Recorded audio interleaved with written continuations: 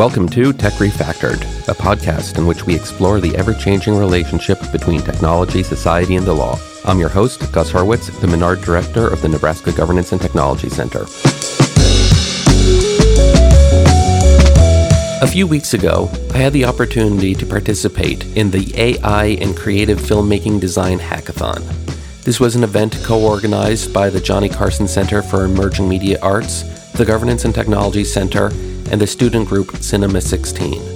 What is a design hackathon? Well, this is a one-day intensive AI filmmaking hackathon where groups of 2 to 4 people, many of them were students, but the event was open to the broader community, worked together to produce short films, typically 2 to 4 minutes in length, using AI tools and software. The only requirement, or perhaps I should say the only technical requirement, is that these videos had to be created using some combination of AI tools. Participants could use traditional filmmaking techniques like just using a camera to record actual live-action footage or using green screens, and they could write scripts on their own.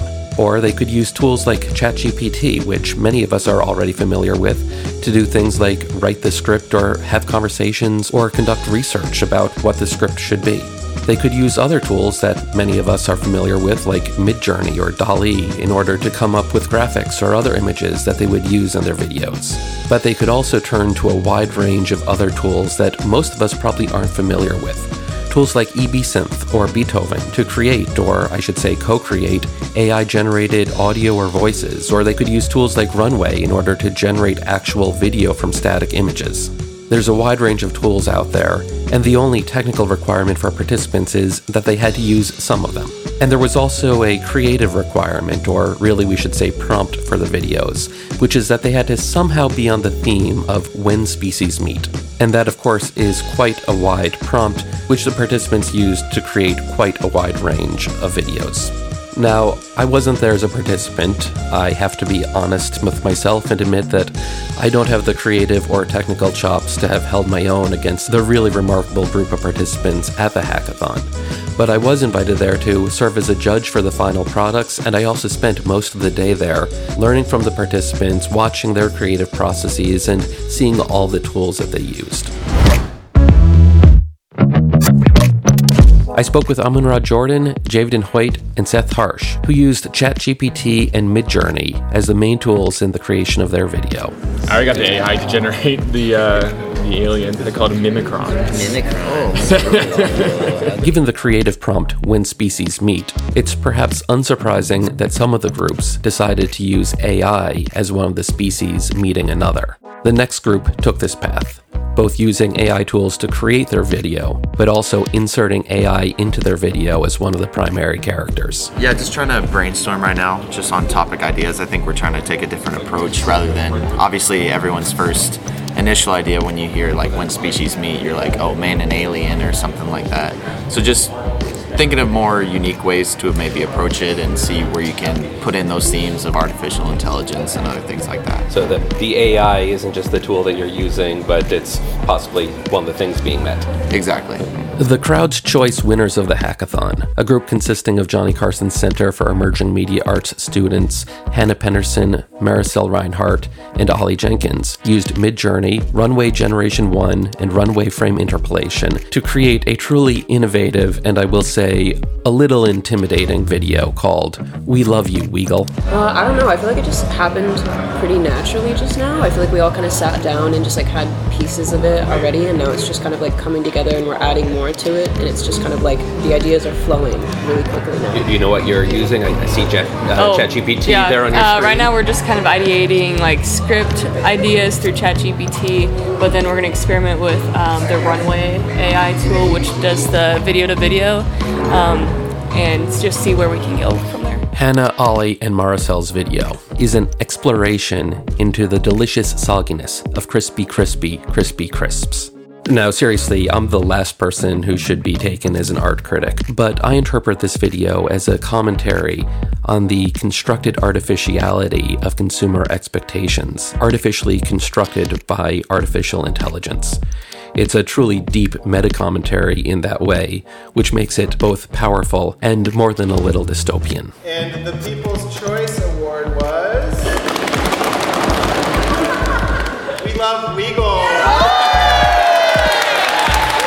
The creative forces, and I truly do mean forces in the best possible way, behind the AI and Creative Filmmaking Design Hackathon are Ash Eliza Smith and Robert Toomey, both affiliated with the Johnny Carson Center for Emerging Media Arts at the University of Nebraska, and also both fellows with the Governance and Technology Center. Yeah, I'm an assistant professor at Johnny Carson Center for Emerging Media Arts. My lab is focused on storytelling, world building, speculative design, with a dash of performance thrown in there. I am also an assistant professor here at the Johnny Carson Center. My lab, the Machine Cohabitation Lab, we work with kind of the ways we live, work, and learn with machines. And I do a lot of the computing and the arts, fabrication, robotics, things like that. Towards the end of the day, I was able to sit down with both Ash and Robert and talk with them both about the process that led up to the hackathon and the events of the day.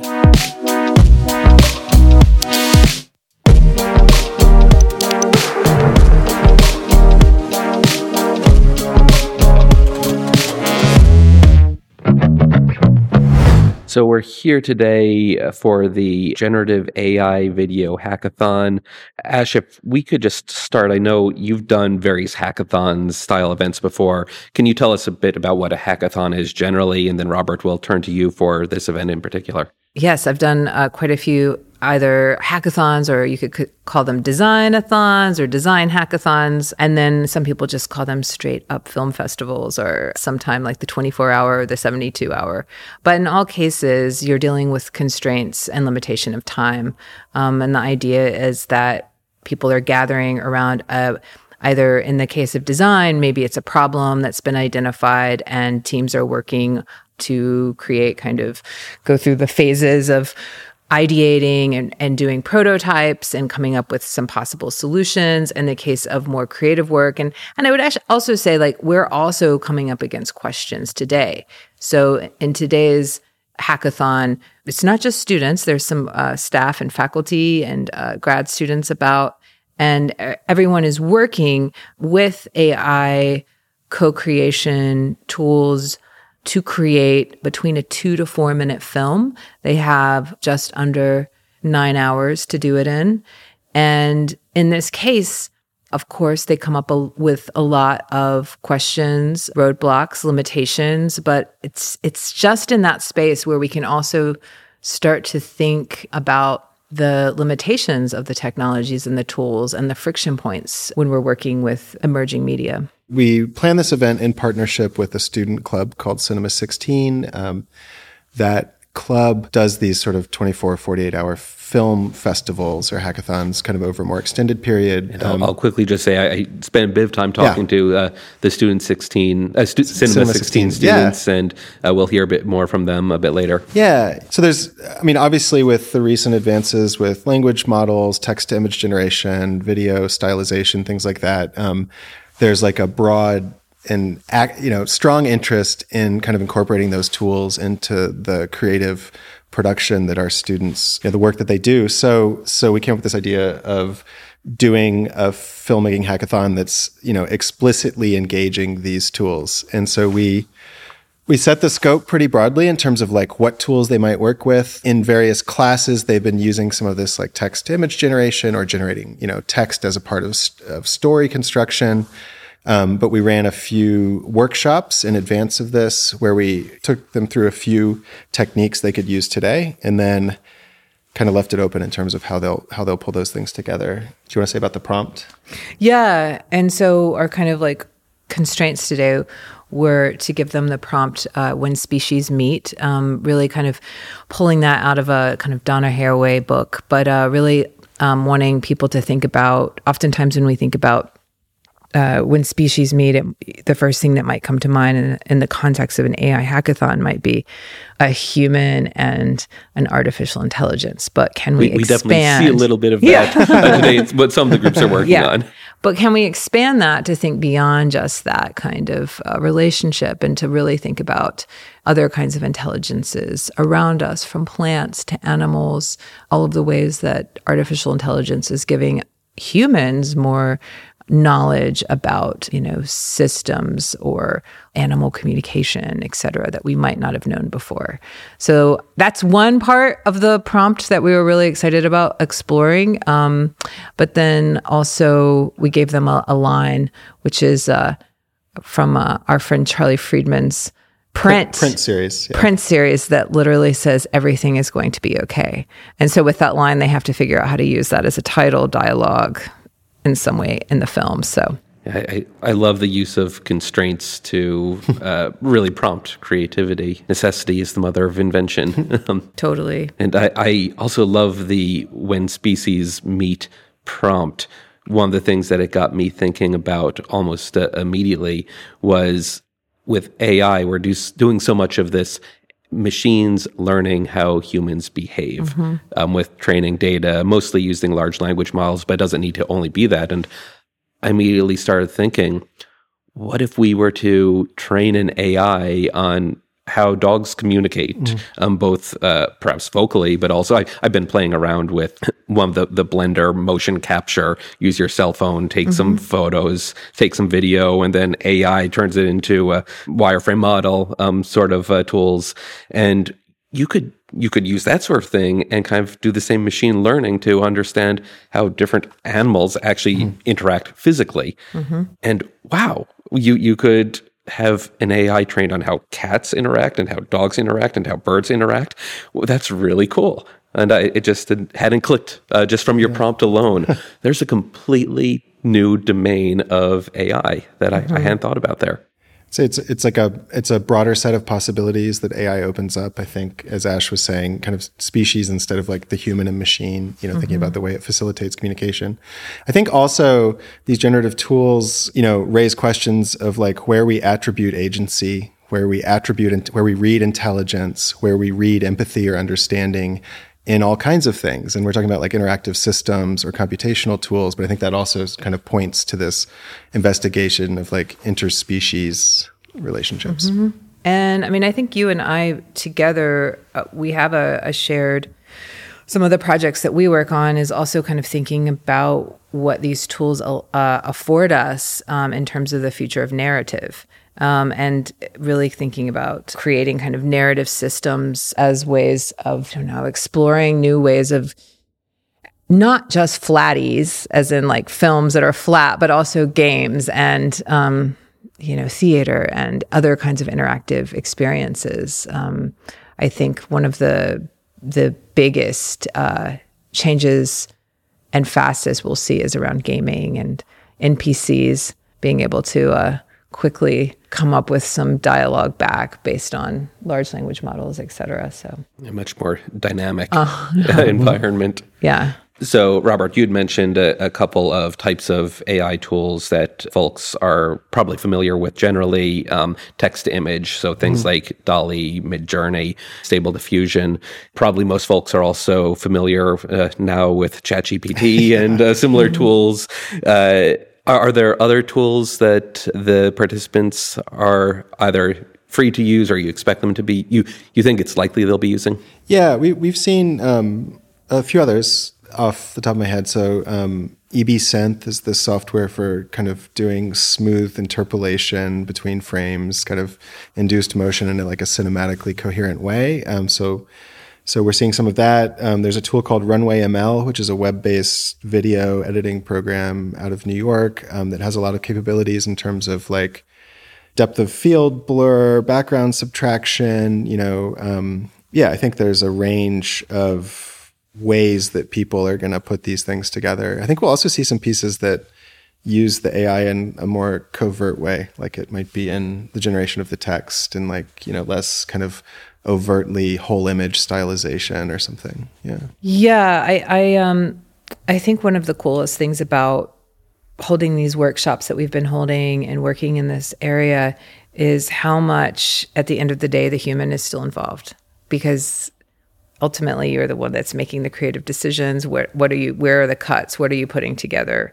And even just talking to some of the people today, one of them was like, no, I always start with my own writing. Like, I don't even want to get into that. And then like I start, if I get stuck, then I'll go to GPT. But really like starting with my own words. And I think that it can make us better and quicker decision makers about what we like, what we don't like, what we should cut, what we should get rid of. Yeah, maybe it shifts some of the work from like producing material to like kind of editorial decisions or these sorts of things. Yeah, so it'll be interesting to see kind of the range of work and how students approached it, also or participants. I did think we do have one special guest voice actor in one of our pieces, so we are doing some deep fake voice synthesis. Oh, Cool. Very exciting. Yes. I'm really looking forward to seeing what the teams ultimately generate here. But one of the remarkable things, just walking around and looking at what everyone's working on, most of the participants are either working on their own personal laptops or they're up in the computer lab. You do have one large, more powerful system for some more specialized software, but this is all running on just ordinary computers, basically. How accessible are these tools nowadays? Yeah, I mean, that's a great question and like a real topic of concern, I think, in part. But I'd say, aside from the one workstation our colleagues set up, a lot of these are running on like cloud infrastructure that's being, funded by startup money or Microsoft paying OpenAI. So like, I'd say students are mostly connecting to these web resources that are kind of doing the heavy computational lifting in a hidden way. We can't all have an A100. Yeah. I think that's a goal, I think, for us as educators and practitioners, is to kind of broaden access and think about accessibility. I think the arts are an interesting place to work with these sorts of tools because you seldomly find people who like identify as hardcore computer scientists or something in these areas. So I think there's this real attitude of just like getting it done. So I think even through this kind of thing, we see which tools students gravitate or participants gravitate towards has to do with like ease of use, familiarity, which is all kind of tied up in, I'd say, issues of accessibility. I mean, even over 2 years ago, needing to like build a custom Jupyter notebook and find the right GPU or something to run these sorts of tools, they're shifting towards like sort of AI as service or, kind of web-based things. Yeah, I mean, I've been really delightfully surprised today at how much green screen is being used. I'm gonna need to go do pictures in front of the green screen. All right, let's get the thing filmed in front of the green screen first, though. Yeah, I mean like pictures for the new references. Like just putting together a data set. Yeah. Okay. I can go set up the green screen real fast after. I feel like green screen is just one of those like technologies that's just it's as strong as ever, if not more, given how people are working in this building. And how are you seeing it being used? So the green screen, you have the participants are actually filming themselves doing things, and that's being composited into what they're working on? Yeah, I just saw a tool that I had never seen before, actually, where a student was shooting something in front of a green screen, then brought it into a software that's free and available online that I had never seen before, and immediately turned it into kind of a 3D image, something you might see in a game engine robot kind of lying there on the ground. So, I mean, we learn tools every day. There's something new, and our students are finding different kinds of ways of making films. And I would actually say there's this really cool moment that's, the cool thing about Cinema 16, wanting to do this with Robert and Novi-san and I, is that these students in Cinema 16 are very interested in what are the frontiers or the edges of cinema. And it's actually very, very akin to, I think, some very early experimental kind of cinema work that was happening, and early video art as well, in terms of kind of figuring out, we're just in this moment of so many kinds of things coming at you to find this kind of new language almost in cinema, which is really cool. What are you hoping the participants today get out of the experience? Well, I mean, I think that one of the best things, as you just said at the very beginning, is constraints and working with the amazing community that we are developing here and will continue. It was so cool that there were a group of young people who kind of walked in, as so to speak, from they came all the way from Omaha, and they had a family event, and they just decided to stop in. But I think that those constraints really show the power of coming together outside of a classroom setting, which can feel a little bit more playful, liberatory, but also those constraints can help us remind ourselves to play and remind ourselves that we can make something. We might have to scale. It helps us learn about scope creep and like over scoping a project. And really, there's so many things that you learn in this kind of process. Yeah. I mean, learning about work process, like you said, scoping, sort of like how to scope your effort within these sorts of things. I think also I want to add, I mean, I think, yes, it's a joy to work with people outside of kind of a classroom or formal situation where it's like interest driven. They're here, they've chosen to be here. It's like there's a special energy from that. But I'd say also, I really want people to come away with like a broad sense of possibility. And I expect we'll see it because of like a range of approaches and techniques. So I hope even for like, our judges and our visitors that everyone's kind of coming away, with a little glow about like what could happen. Mm-hmm. And what about for the two of you? What are you hoping to get out of today, and thinking forward, what's coming next in this area of work for you? Well, I think we're very interested in questions around what does that mean to co-create with not just machines, robots, et cetera, but also these other kinds of intelligences, right? Plants, animals, systems. Human collaborators. Yeah. Co-creating with a room full of people who speak different languages or in a community setting. So all of that, I think, is like very, very like, yes. And I think for me, I'd like to push this more into that kind of like, just as you were saying, like the animal internet of things. But yes, like kind of much more human in the loop, and really thinking about prairie dog communication or other sorts of things that we might be able to tell stories about using AI and animals, plants. Yeah. I'll say, I get a lot from running these like kinds of workshops and things. I think it kind of like reconnects you to some of the pleasure of like working with tools and like why we might have ended up working as artists or creatives different ways. This also helps me. I teach a machine learning for the arts course specifically. So it's also interesting, just this whole area is changing so fast. And so it's interesting to see like what tools students get traction on, like what kinds of conceptual grounding or technical grounding would help them understand what they're doing. And then also just thinking about how do we situate these tools in relation to like more, filmmaking practice or painting or whatever. So I think this kind of an event is a really nice kind of temperature check and community check and for a kind of reality check about where things stand. Yeah. But also like towards live participatory theater. Yeah. Robert and I have a project we're getting ready to go to Paris and do as a part of Isaiah. And it's a workshop where it's a co-authoring participatory world building with GPT. And from that and that all-day workshop full of strangers, we will then produce a live-streamed radio play that will be beamed around the world. And so in some ways, that is also a kind of hackathon, designathon model, it is. So, and in that, we've gotten a lot of really interesting feedback from people that say, wow, I got more done in that session than I did like in an entire kind of R&D sessions at my like tech job. It's that kind of pressurized like constraint and like really like being able to kind of come together on things and have a clear deadline.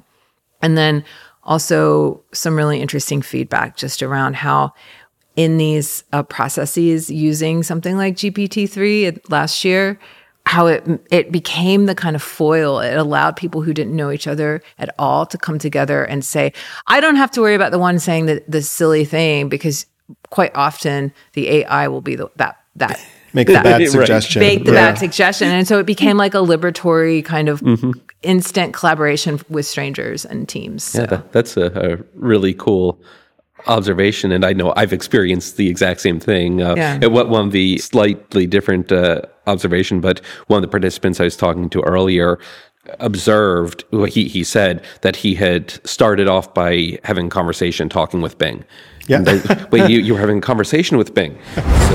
So I love that you're saying you're talking to Bing, having a conversation with the AI. I love Bing. I never thought I would say that, but I'm totally I think it's my preference for interacting with this stuff so far, I think. Isn't that an interesting way to frame your interaction with the system? And it really was a participant in this co-creation process. Yes, exactly. Which reaches back to like the deep history of computing and Joseph Weizenbaum, the ELIZA effect, the ways that we are we talking with the thing, or are we conversing with a collaborator, or are we using a tool? Yeah.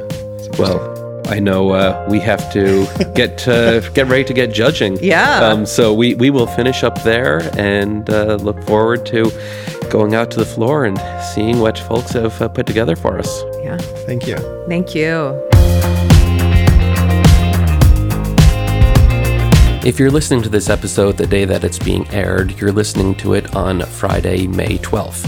Which many of you will know is coming up on the end of the academic year, which means both that things are pretty busy around here, but also that things are starting to slow down. Unlike AI, There's no slowing it down. we do tend to get a little tired around this time of year. As the academic year winds down, this season of Tech Refactored is also winding down. Next week's episode will be the last episode of the season. We promise it will be a good one, and hope that you'll join us. Talk to you then.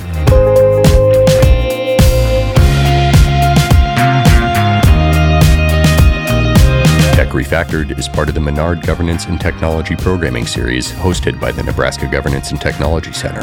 The NGTC is a partnership led by the College of Law in collaboration with the Colleges of Engineering, Business, and Journalism and Mass Communications at the University of Nebraska-Lincoln. Tech Refactored is hosted and executive produced by Gus Hurwitz. James Fleege is our producer. Additional production assistance is provided by the NGTC staff. You can find supplemental information for this episode at the links provided in the show notes. To stay up to date on the latest happenings within the Nebraska Governance and Technology Center, visit our website at ngtc.unl.edu. You can also follow us on Twitter and Instagram at UNL_NGTC.